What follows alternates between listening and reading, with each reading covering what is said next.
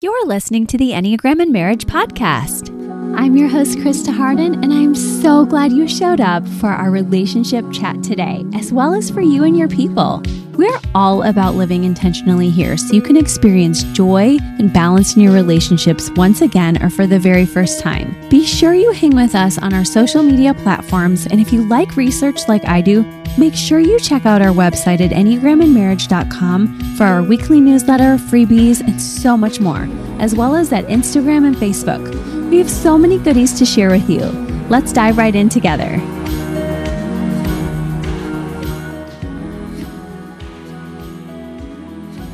Hey guys, thanks for joining us for the E&M Pod. I'm so glad you're here with us. As you know, I'm Krista Harden. I've been studying couples for over 2 decades, and today I am joined by Dr. Wyatt Fisher, a wonderful marriage expert who has also been studying couples for over 2 decades. So you can imagine how I geeked out about having him on the episode today, and super glad we all get to be together for this conversation. And he's going to lead us through one of the best conflict techniques that really we need. And so I'm grateful. I'm excited. I've already started putting it into place with my husband, and I'm just glad for all of us to get clarified tools, and I can't wait for this. So anyway, looking forward to that with you. If you know what we're talking about this month, you've already got a clue. This episode, conflict. We are coming into the Ides of March if you are listening live, March 2023. But whenever you're listening, we just want you to have the very best tools for processing marriage conflict. And I truly believe you have to bring your heart in, you have to bring your mind and your body.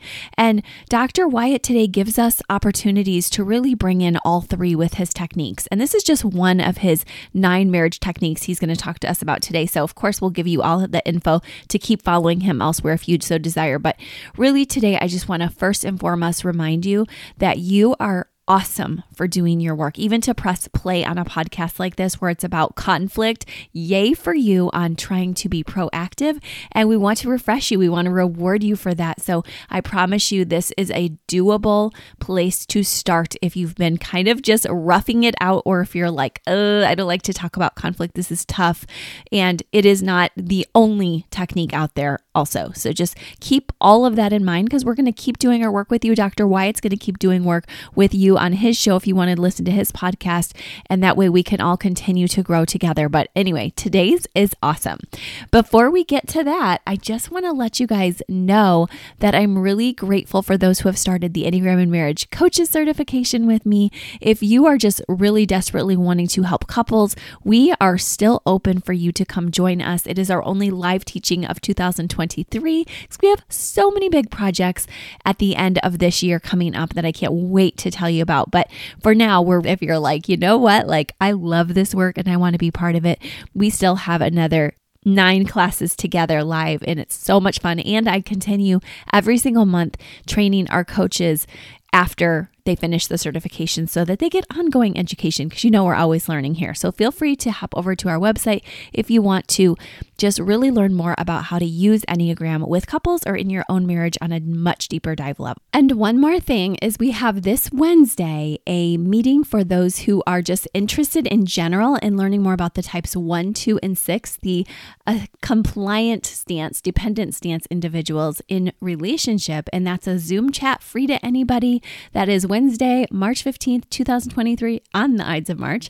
And then also we really will be sharing the link in the newsletter list. So make sure you're on our newsletter list at enneagramandmarriage.com. We've already chatted with and about the withdrawing types. And if you're on our list, you know that. But anyway, this week is the 1s, 2s, and 6s, and we're excited to just chat. It was wonderful to start these chats up because we just want to hear from our community more and also teach to our community more.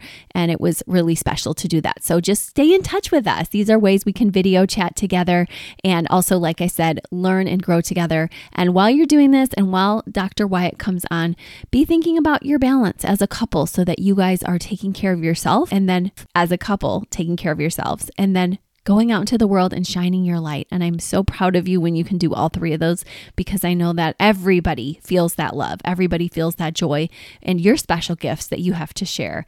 And it doesn't mean there aren't moments where you have to really, really just work hard, but it does mean that the work gets a reward. And that is you guys really enjoying one another's company and having fun with people who you can serve. And it feels really good to help and to serve. So make sure that you guys refresh yourselves together and individually so that you can do just that and set whatever boundaries you need. And Dr. Wyatt's tips today are going to give you even more of the ways you can do that together. So I'm very excited for you to get to talk with us. Okay, let's talk with him. Hey, I am so happy to welcome Dr. Wyatt Fisher on the podcast today. Thank you so much for joining us. Sure. Thanks for having me on the podcast.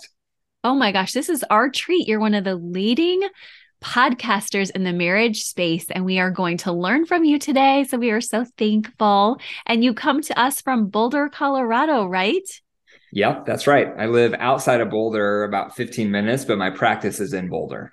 Oh, that's awesome. It's such a beautiful space and so eclectic. Can you tell us a little bit about your life and your practice there?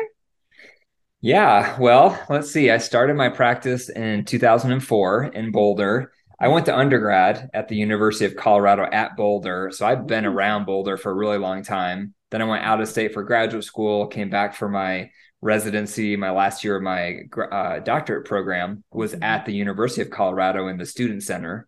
And then midway through there, I started my private practice and just have been doing it there ever since. So it's definitely a very beautiful area. Just went hiking last weekend in Boulder with my two daughters, thinking that there was enough, warm weather to melt all the ice, but it wasn't. So we were like ice hiking basically for like an hour. So that created a lot of fun because we were like slipping and sliding and almost falling down and falling down. But yeah, it is a really, if you love the outdoors, it's a beautiful area to live. Oh, we love to visit. Did you have those special like hiking boots or the ones even with the depths in them, like those spikes? Yeah, no, we did not. So it was a real adventure. It was. I do have some really good traction. My shoes I have are like hiking shoes. Yeah. But they don't have any metal on them. So you hit ice and you're slipping and sliding. Okay. That is something the rest of us who aren't from an area like that, really, we wouldn't think of that. So I love that you just educated us. Like, if you're going to go with the ice and you do have some of the ones with the metal. That's ideal. And you can get some that strap on your shoes and they just strap around your shoe and it's like metal basically. I have those in the garage and I use those if I'm walking my dog and it's like all icy out because I have slipped and I've fallen a couple times. So that's no fun to fall on ice. Oh my gosh. Well, I'm glad that we're getting to spring for you guys. I'm glad you had an adventure with your daughters. Tell us a little bit about your family. Yeah. So my wife and I have been married since 1999 and we have 4 kids and they range from 13 up to almost 20.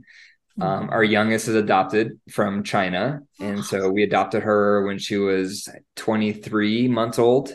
Oh, wow. And so, we have our hands full. So we have 4 teens. Our oldest is out of the house. He's at college. So we have the remaining 3 in the house. And so, there's never a dull moment. That's for sure. I bet. And that's exciting. And I really love for you to educate our listeners just because you guys have walked through a lot. And I know hearing a bit of your story that some of your work is born out of the fact that you're in the field, but some of it has been very personal to you. Can you tell us a little bit about your marriage? I know your wife loves the Enneagram. Yes, sure. Yeah. So my wife and I got married young. We got married right out of undergrad. I was 23, she was 21. So we were very, young newlyweds. And I've shared this on my podcast also. We didn't realize how much sexual trauma she had from her upbringing. And that trauma did not get tapped into or accessed until after we got married. And that can be common where people don't feel safe enough to let their trauma surface until they feel really secure. And so when we got married, she felt secure on a subconscious level enough to allow that trauma out. And what happened with that trauma because it was sexual trauma, is it made her hyposexual, where she wanted zero to do with the bedroom. Mm. And I was the high libido partner. Yeah. And I was very young, and I was just barely starting graduate school. So I had not learned about trauma yet. I didn't understand trauma. I didn't understand how to respond to someone with trauma. Yeah. I just saw it as her rejecting me. Yeah. And so that made me respond with anger in response, Yeah. which then worsened her trauma. So then I just, like, without realizing it, contributed to her trauma. Yeah. And she would point the finger at me and I'd point the finger at her. And then what made it worse is because I was going through graduate school to become a therapist, I thought I could be our therapist. And so I was like, we don't need to see someone. I can do this. Class. So I was under that, disillusionment for a while until we finally were hanging on by a thread. Yeah. And I realized I cannot do this. This is going to fall apart if we don't reach out for help. So we reached out for help to trauma therapists and worked with a variety of different therapists for about 5 years. And through that, we slowly healed. She slowly healed. I slowly healed. And we learned to develop a healthy relationship in all areas. But it was a long journey. And so I absolutely know what it feels like to be filled with resentment and to not know if you're even going to make it one more day in the marriage. But I also know what it feels like to heal those resentments and fall back in love. So when I help couples, I'm definitely helping them not only from my education and my clinical practice, but also from my personal experience in my own marriage. Oh my gosh, that's just beautiful. And it really helps us to fill in how you really want to, your bio of reducing the divorce rate one marriage at a time. It really allows us to see this is personal. You've walked through this, this can happen for people. Yes. Yeah. Yeah. So when I'm working with couples, when they start describing what they're feeling, what they're going through, it's like a visceral, empathy that I can feel because I know what it feels like. Yeah, exactly. And you also are coming to our audience today to bring hope, which is so encouraging. And we really appreciate that. Sometimes we do get lost in our Enya bubble here. And so we love to spend this month instead of the Ides of March. We're like, let's process how to walk through trauma with healthily, more healthily. So thank you. And today we also want to I want to check in about this. And I think our audience would be very curious as well. You've been in the field for a couple of decades. Within divorce framework, within everything, what are some of the changes you're noticing and some of the more like the strengths of today and also the cautions you feel like are out there today for couples? Sure. I think one of the strengths is resources to improve your relationship have really increased. Podcasts are a great example of that. I mean, now, there's so many podcasts and lots of different niches within the podcast industry. So you can be listening to podcasts when you work out or when you commute or when you walk your dog. Articles, I mean, the internet, that's a new thing within the last, 15, 20 years. And so now there's articles everywhere and you have access to so much information, so many resources that we didn't have before, that our parents didn't have, our grandparents did not have. And so that's a huge bonus that couples have more access. Whether they access the resources is another story, but there is more information at our fingertips on how to develop a better, healthy marriage than ever before. So that's really a positive.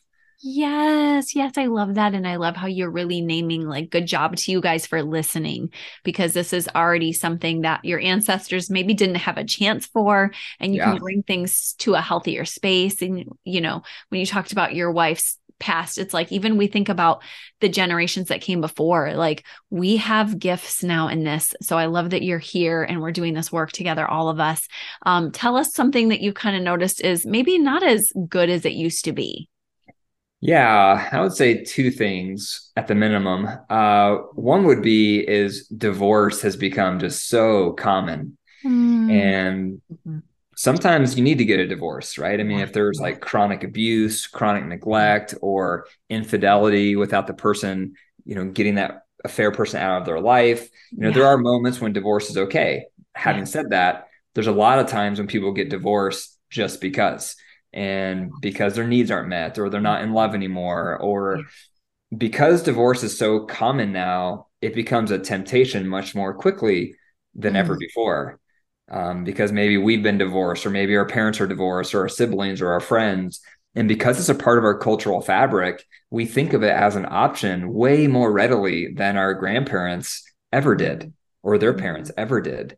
And Yeah. so that comes at a cost. So because of that, a lot of people aren't willing to kind of dig in and work hard at their marriage when things get tough, because they're surrounded by this environment that just says, give up and move on to someone else. Yeah. So that, I think, really has weakened people's commitment to work through those hard times because of the culture we're surrounded in, with divorce being everywhere.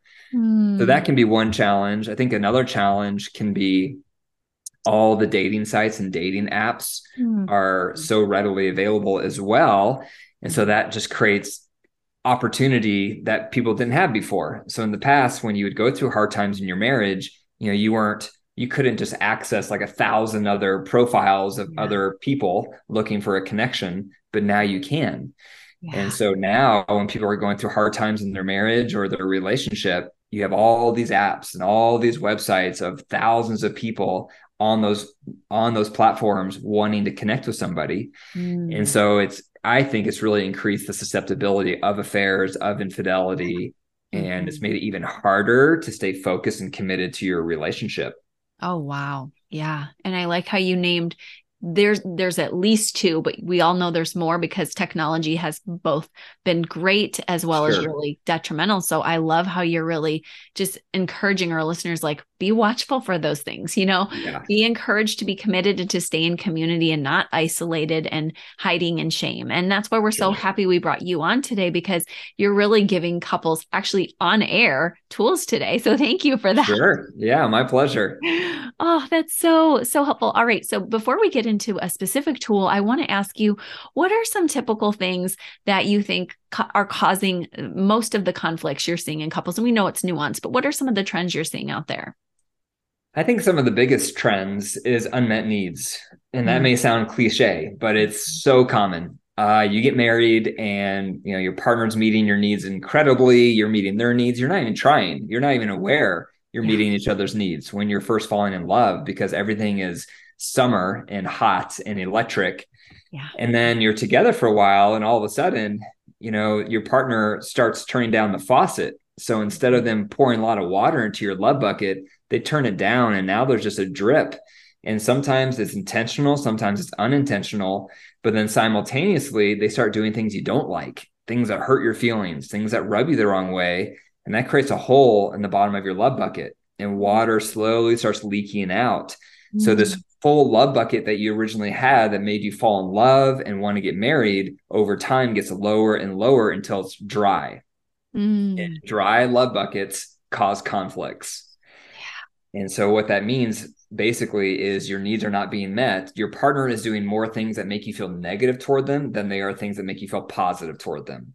Mm. That's what creates those dry love buckets. So it comes back to really our needs, because we all have different needs, whether it's affection, emotional intimacy, quality time, sexual intimacy, adoration. I mean, there's all sorts of needs. Mhm. But often in relationships over time, a lot of couples fall asleep and they just stop tending to the needs of their partner. And then love buckets get low, and then the claws come out.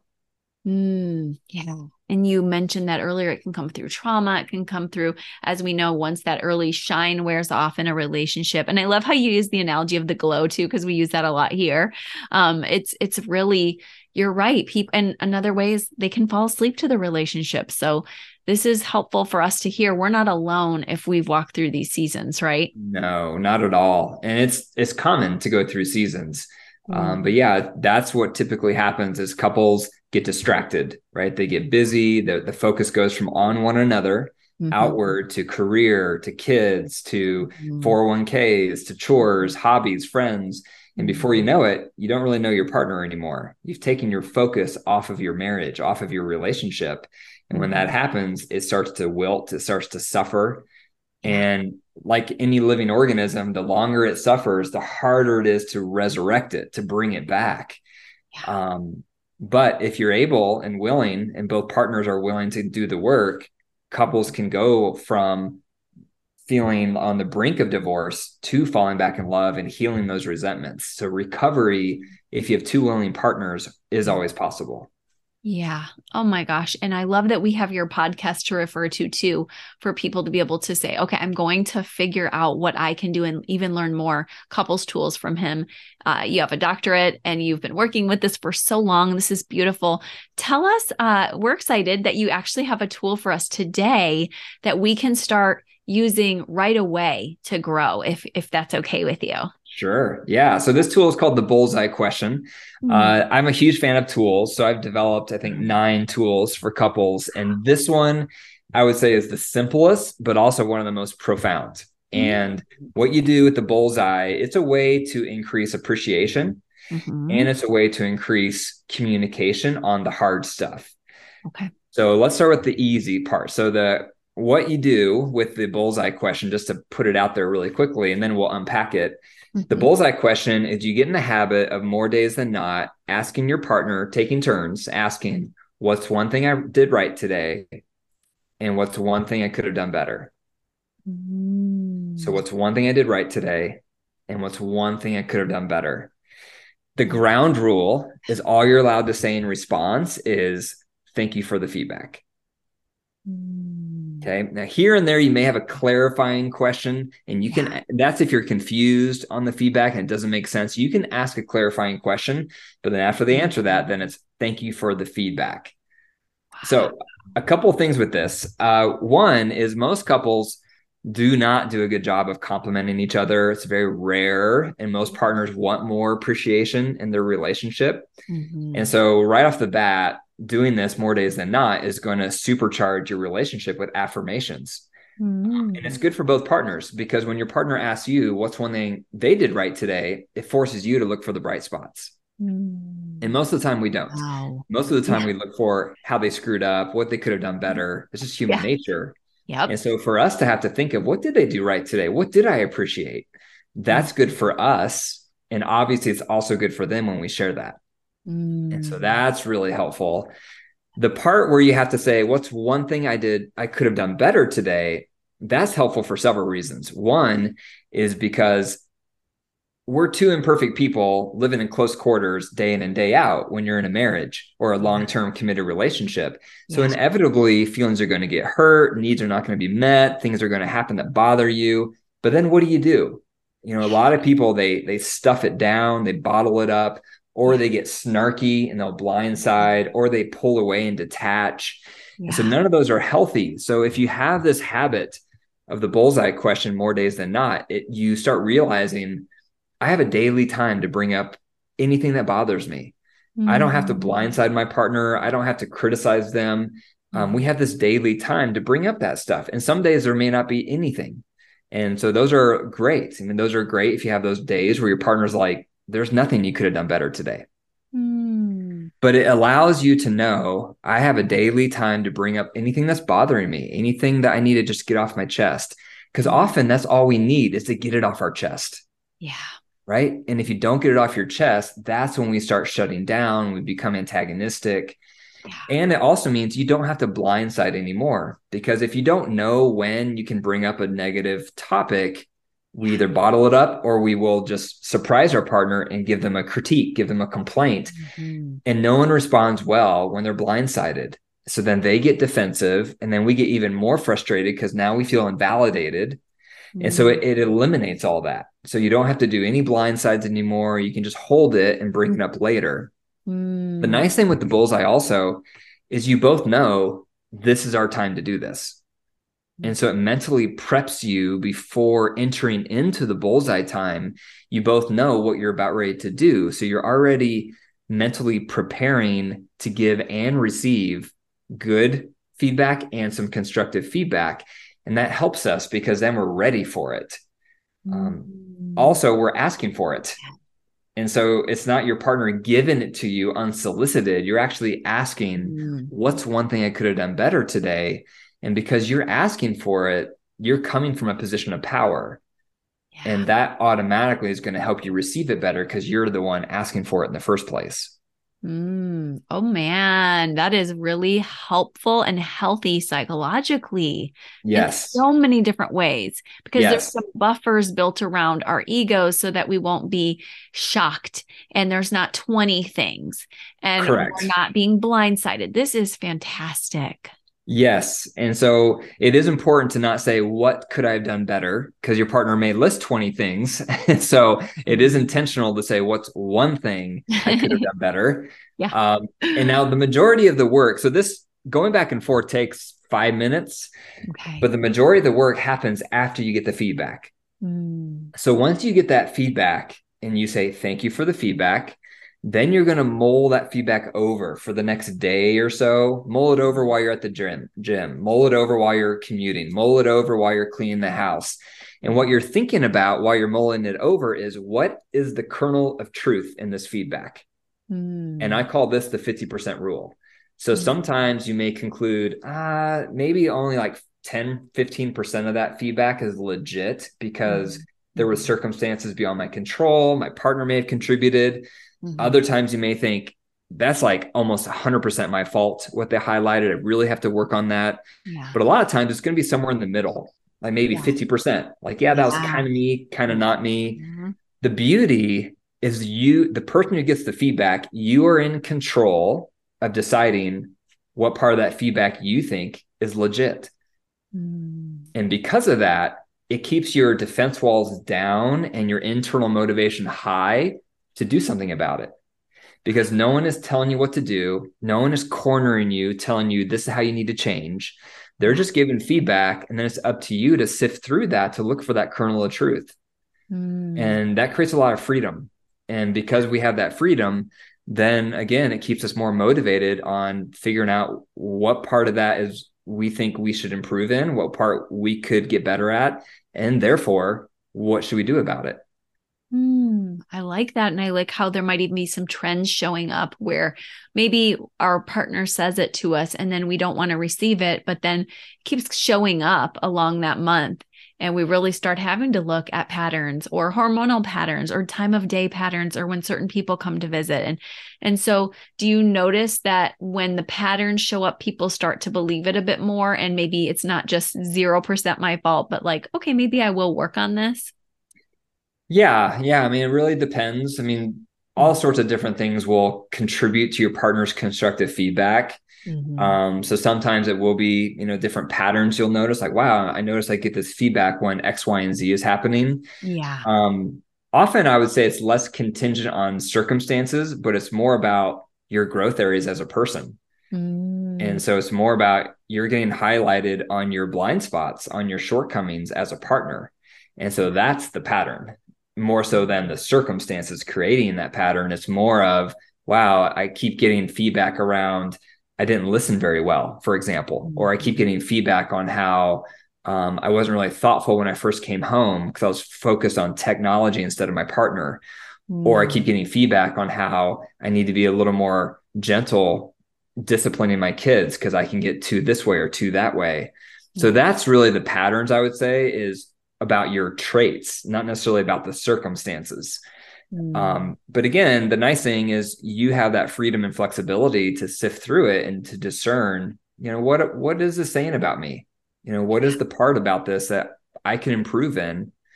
And it's hard to do that in the moment, face to face. And so that's why all you say back is thank you for the feedback. Because inside of you, you're going to want to defend yourself. You're going to want to explain and justify why it wasn't your fault.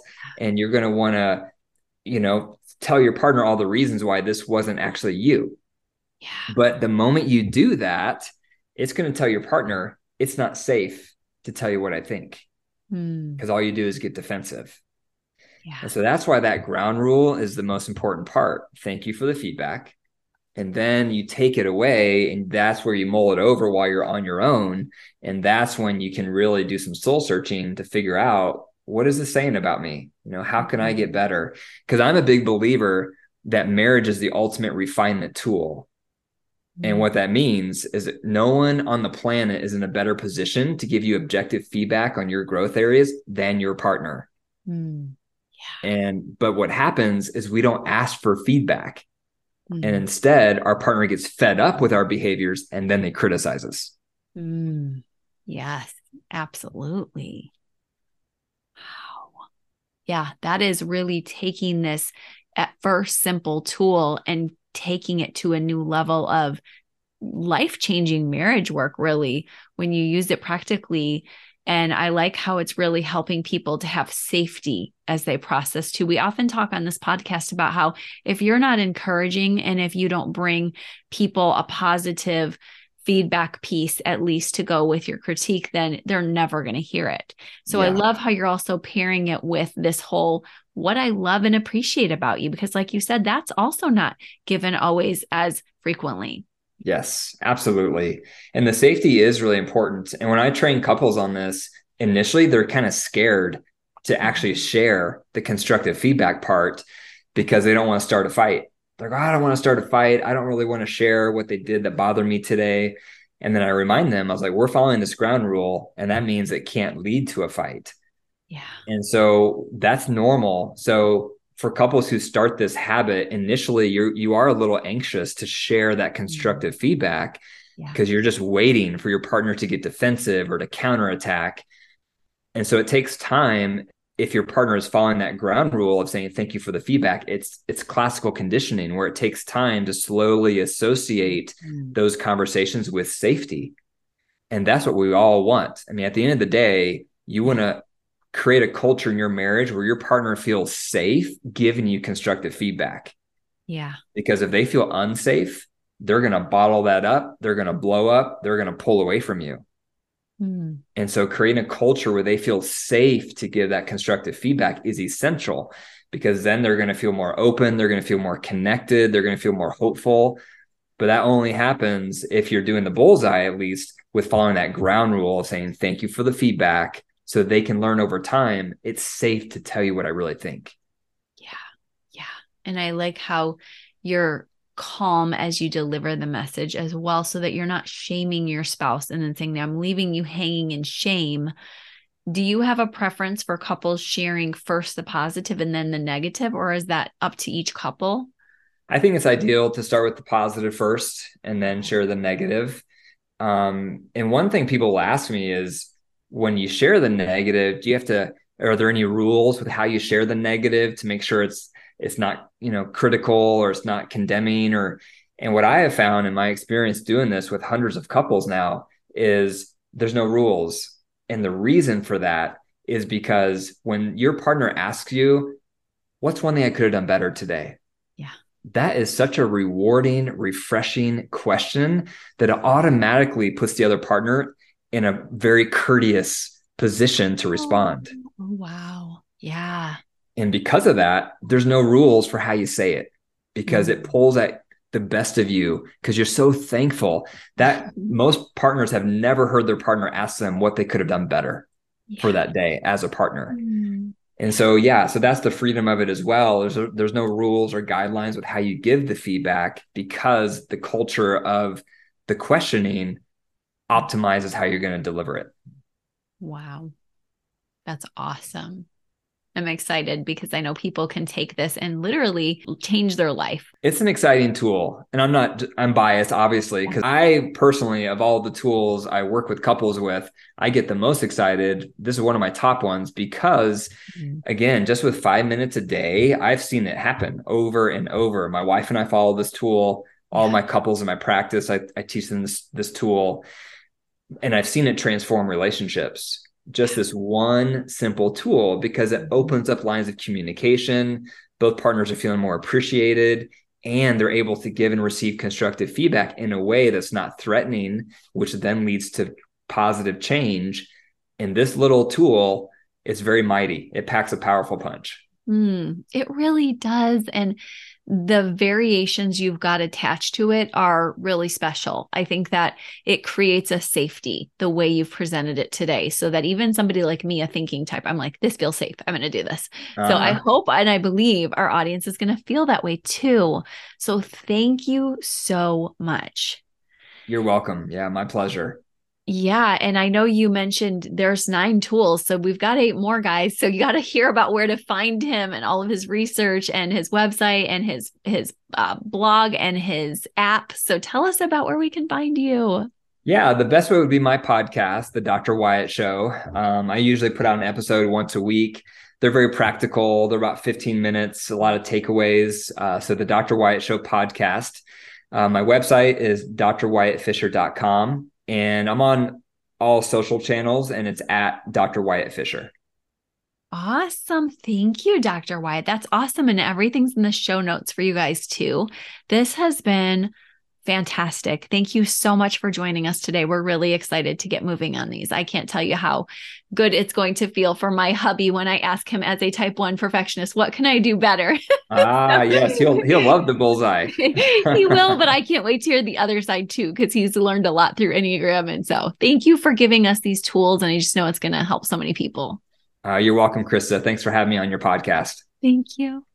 Okay, you guys, so you have tips. I can't wait for you to tell me how the bullseye experience goes. And I know that you are ready for more tips with Dr. Wyatt. So make sure you check out the show notes. Make sure that you join us for our compliance chat this Wednesday if you're listening live, or our E&M certification for coaches. And you can also do that on video anytime. And all of this is in the show notes for you. Have a wonderful week. Keep balancing out there. When you struggle, come back to us. We have more for you. Okay, talk to you later. Bye-bye. Thank you again for listening with us. It was so wonderful to have you. I love knowing we're doing this journey together, not perfectly, but with love, grace, and hopefully some fun too.